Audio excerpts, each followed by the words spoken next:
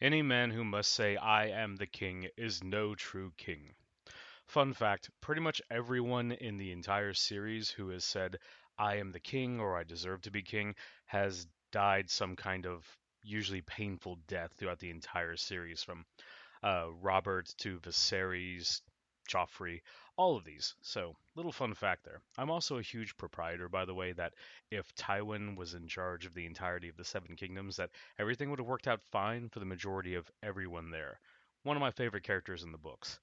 But anyway, that's going to bring us in today's topic list, and that is going to be talking about a Kingsguard list. Now, specifically, this list today is not going to be with Joffrey Baratheon and the Kingsguard unit in play, but rather the Kingsguard attachments, and making the best use of the NCU Joffrey to maximize the benefits of the Crown Zone.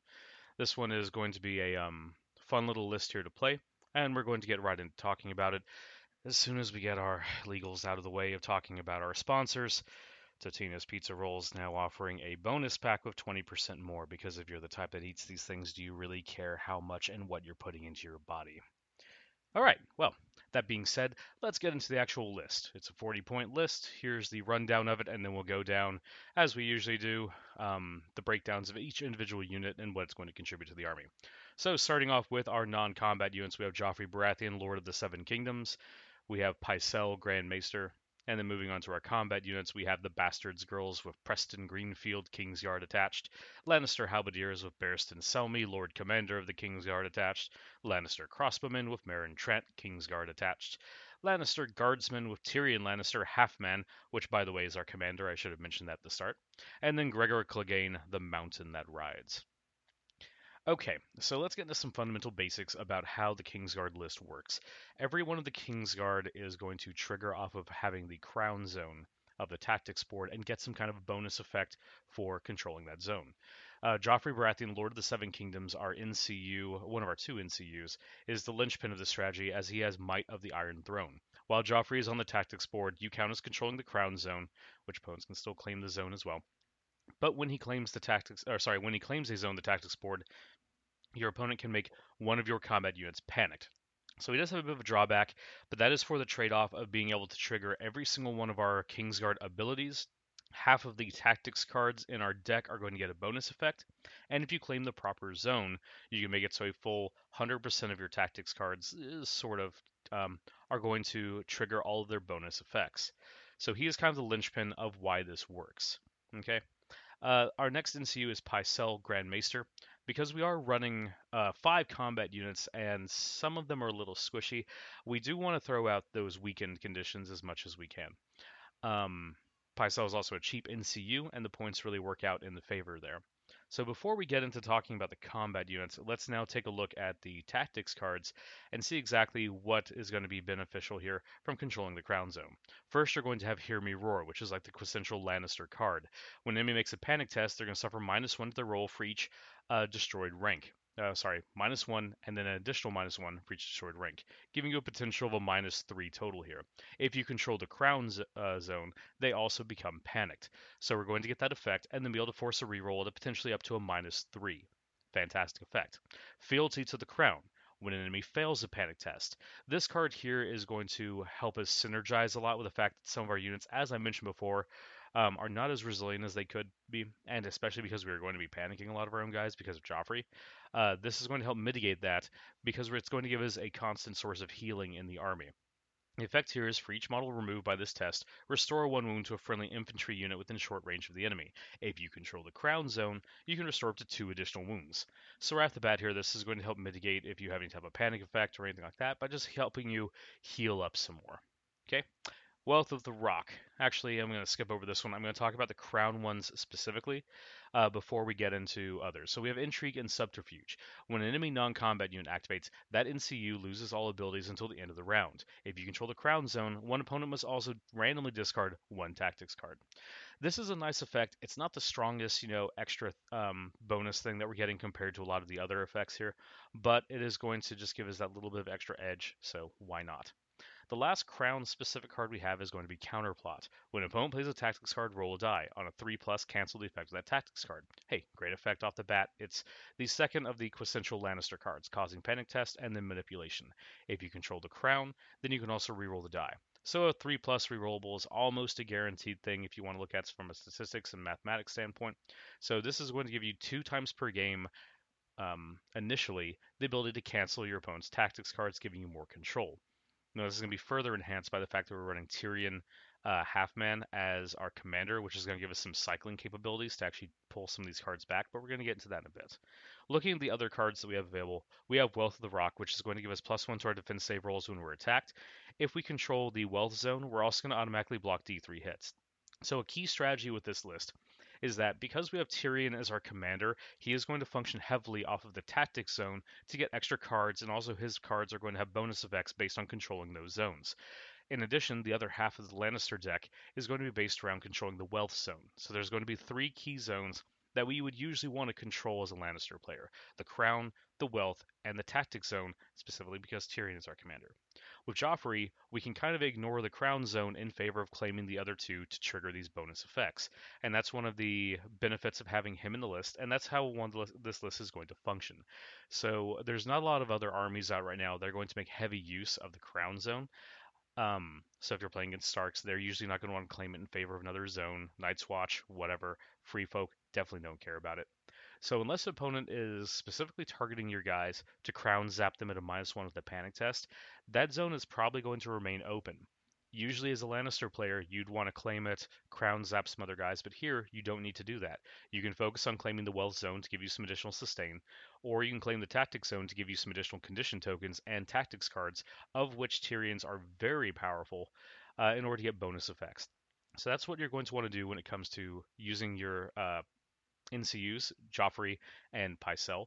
Joffrey specifically is going to want to claim the wealth zone or the tactics zone really more than any other spot to trigger the other bonus effects. You claim the wealth zone of Joffrey, you're going to activate every single bonus effect for your generic tactics cards.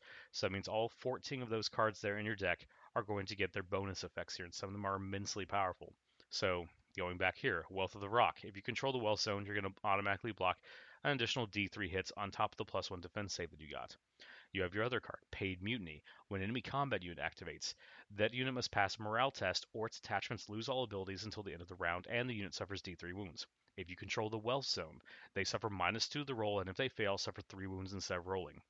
This is going to give you abilities, um, increased odds of killing solo units that usually you wouldn't be able to target too well because they've got really good morale. Technically, you could target something like direwolves here, but frankly, guys, don't do that. That's just it's math. It's bad math. But say you have a unit that usually would be very hard to take down on their morale. Then say anything with a 4 or 5 morale, something that's getting those really low numbers here. If you control the wealth zone, that's going to raise it to an average level and cause 3 wounds instead of just rolling. And if they've got a powerful attachment or something like that, you're going to shut it off. So a good benefit there. A Lannister pays his debts when a friendly unit is destroyed. One enemy becomes panicked and one enemy becomes vulnerable. If you control the wealth, also return one other discarded tactics card to your hand. So we don't really want to have a lot of our units destroyed, especially in this army because every one of them is really valuable. So, and also we have a number of ways of already putting out condition tokens, so that part is not really, that beneficial to us. Now it helps, but it's not something we should be aiming to do. The interesting part about this is if we control the wealth zone, we get to return a discarded tactics cards. And as I've explained here, and we're going to get to more of Tyrion's cards, his cards are immensely powerful. They offer a number of cycling options to get cards back out of discard, and this is just one more tool in that kit. Once you start cycling a lot of Tyrion's cards, you get a lot of battlefield manipulation, and that is going to be one of the key elements of making this list work. So let's talk about Tyrion's specific tactics cards and why they are such a linchpin to helping this Kingsguard list function. So the first one you have is Adaptive Tactics. The start of any turn, place this card at the bottom of your tactics deck and return one discarded card to your hand. If you control the tactics zone, one opponent must also randomly discard one tactics cards. So the secondary benefit here is marginal, but that first one is immensely powerful that you're going to be able to fish any card out of your discard pile and put it back in your hand. And the best part about this card is that it cycles itself back into your deck.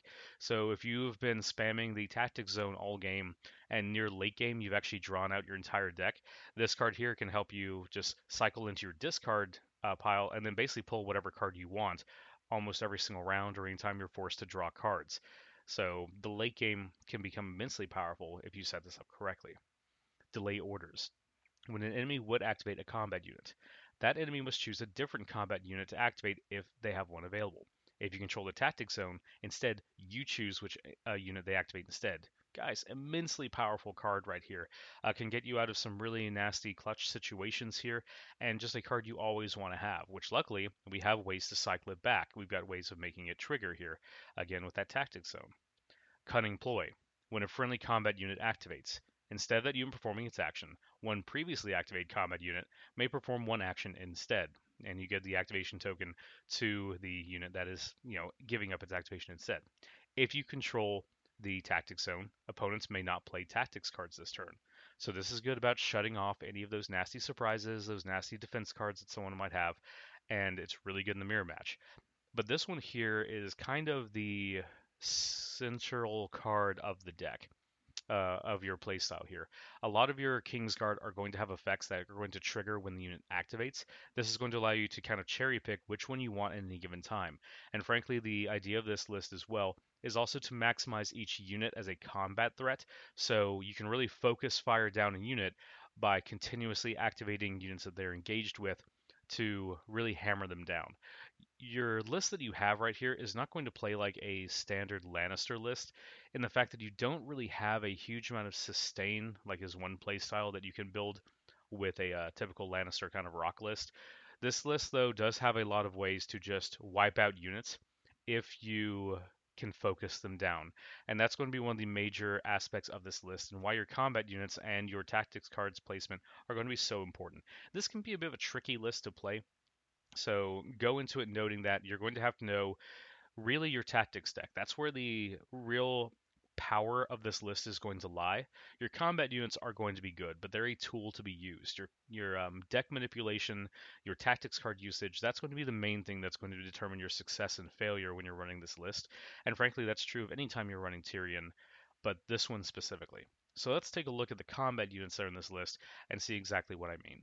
Your first unit that you have is the Bastards Girls, and that is led by Preston Greenfield Kingsguard. His effect is while you control the crown zone, each time this unit performs an action, you may draw one tactics card. This is going to be the first element here of helping you get extra card draw and manipulation outside of the tactics zone.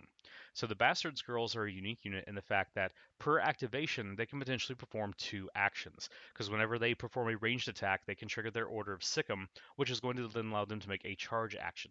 So effectively, you're going to get two actions in a single activation, thus activating Preston Greenfield's effect twice, letting you draw two tactics cards. So the Bastards Girls on their own are actually potentially the weakest combat unit in this army simply because they don't have any neat tricks. You're going to see that there's a lot of sundering in this army. There's going to be a lot of just nastiness that's coming out. But these guys here, combined with the extra activations, are going to really hit guys where they are not going to expect it.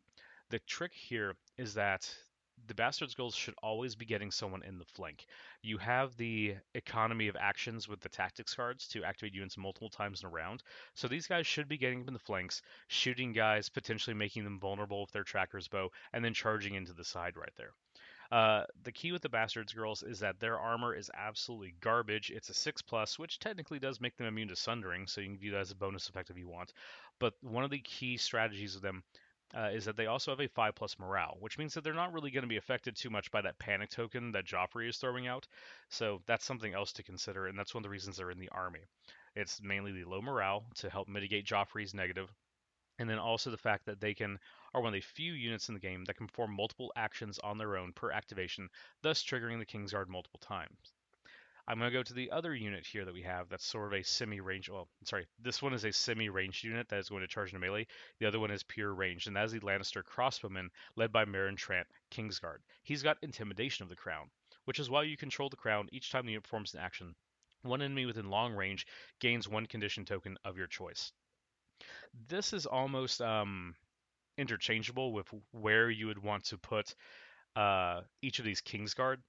You can put Preston with the Lannister Crossmen or Meryn with the Bastards Girls, and it just slightly changes the units, but it's really more so what do you want to do with your list. If you put Meryn with the Bastards Girls, you're going to throw out more condition tokens and get less card draw. If you put Preston in the Lannister Crossbowman, then his effect of drawing cards is going to be reduced slightly. This is going to come down to a personal play style, whether you deem it necessary to put more condition tokens out onto the army, noting that you also have Pycelle, or if you want to draw more tactics cards, in which case you put Preston with the Bastards Girls. So those are your options there, and you can kind of switch those around. I personally find that when I'm playing this list, I'm getting enough tactics card draw from the tactics zone and claiming that with Joffrey or other effects. I don't really feel I need to. Um, oh, sorry. That I really feel that I just want to get as many tactics cards as I can to get these cool effects. So that's why I put Preston in with the Bastards Girls. If I am playing a list that I feel I really would be beneficial to throw down more condition tokens, or if I'm playing in a game mode that I think would benefit that more, such as Fire and Blood or Feast for Crows, I really want to throw down some like panic tokens in, then Meryn Trant might make his way over into the Bastards Girls. But so the Crosswomen are another unit that you're basically going to use with this pincer maneuver. The Bastards Girls coming at one flank, the Lannister Crosswomen holding another. Crosswomen in the flank can confer a -2 to a target's defense save because you're going to be shooting them with Sundering into the flank. You throw Vulnerable down on them with Meryn Trant, and you can basically start just really, really hurting a unit. It only takes a couple of volleys to completely eradicate something. And noting here that you've got ways of, if you get in the flank of a unit, giving up another unit's activation to just shoot them again, and then again, and then again. So that's another nasty little combo you have here. Let's get to the unit that is actually holding our commander, that is Tyrion Lannister, half-man, in a unit of Lannister Guardsmen. These guys are purely in the list to go and camp on an objective somewhere, and then also to just give up their activation for one of our other actually deadlier units to actually do stuff, okay? I know a lot of people are going to sit there and go like, "Oh, but Lannister guards have a 7+ save. That means they're so vulnerable, and I'm just going to make them panicked." And then what? You've got to get to them. And frankly, the other part about this list as well is that if my commander actually gets killed, I don't really care. Because while Tyrion has a fantastic effect on his own, which by the way is Superior Strategist, that's when an opponent plays a tactics card, you can negate it on a 5+ and actually pitch tactics cards to give yourself a reroll, so having more cards is more fuel for that. That's a nice effect, but Tyrion being alive or dead at the end of the game doesn't really matter to me so much because unlike other commanders, he doesn't have a strong battlefield presence. His effects are mainly going to come through his tactics cards.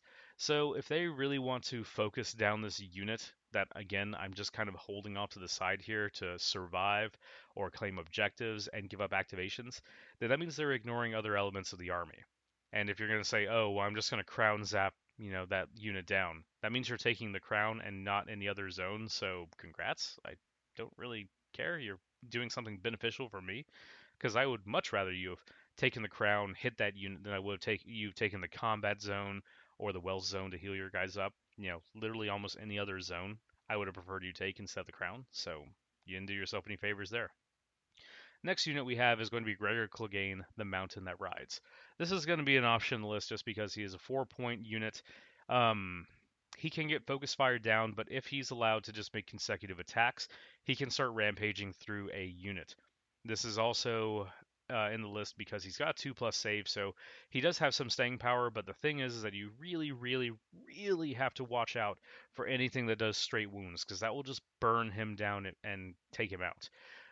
He does have a 3+ morale save, though, which means he's going to help further mitigate that Joffrey tax that we're paying, aka the panic tokens. So as you can see here in this list, we have the Bastards Girls that have a 5+ morale.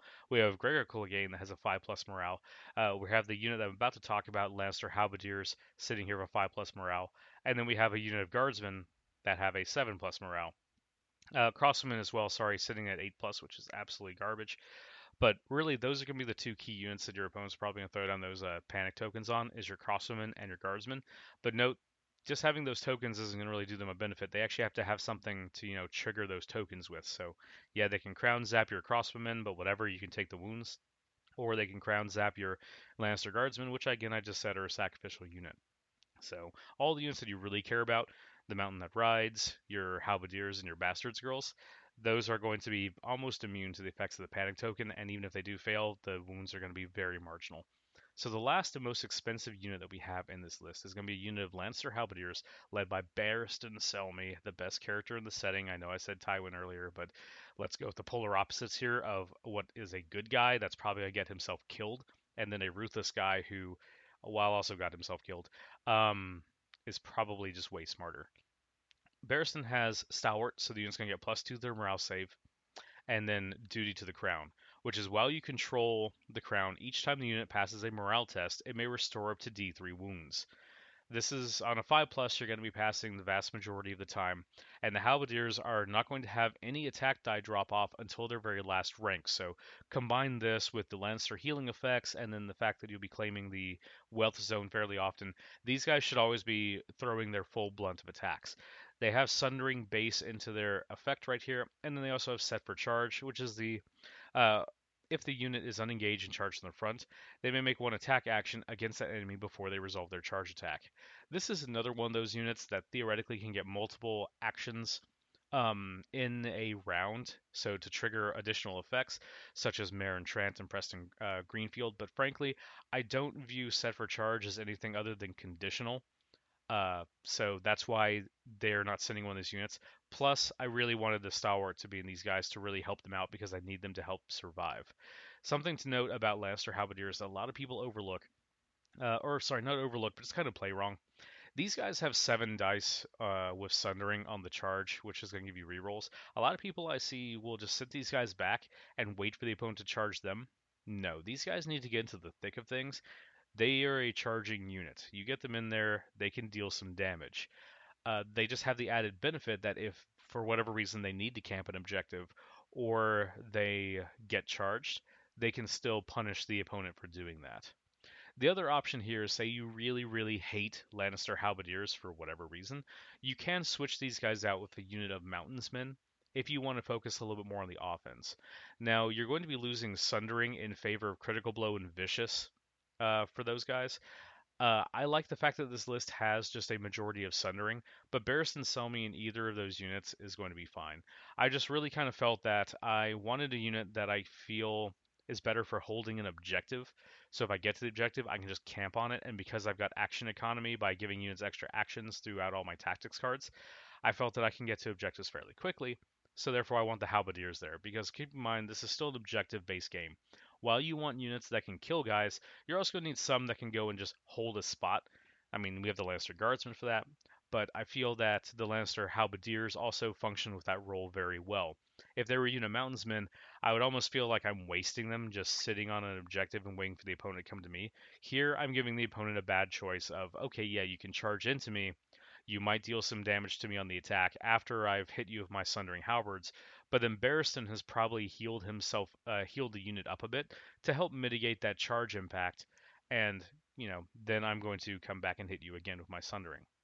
So that's the thoughts there. Overall, again, this is not going to be a easy list for beginners to pick up. I don't think that Tyrion is the easiest commander for people to just pick up out of the blue and start winning games with. But once you actually learn how to use him and how to just combo his tactics cards and how his general gameplay flows, he can be absolutely devastating. So that is really the takeaway here. This is going to be a list, and I kind of repeated this last time when I was talking about Tyrion. You're going to need to play a couple times to kind of get the hang of. And also understand that you're playing with an extra weakness here because your guys are going to get panicked. And you're going to have to find ways of dealing with that. Now, the natural list here has been built in of ways to counter it, and your opponent's going to really gravitate toward sticking that panic token on your crosswomen or your guardsmen because it's almost a waste of their units. So we're not really giving them a huge amount of options there.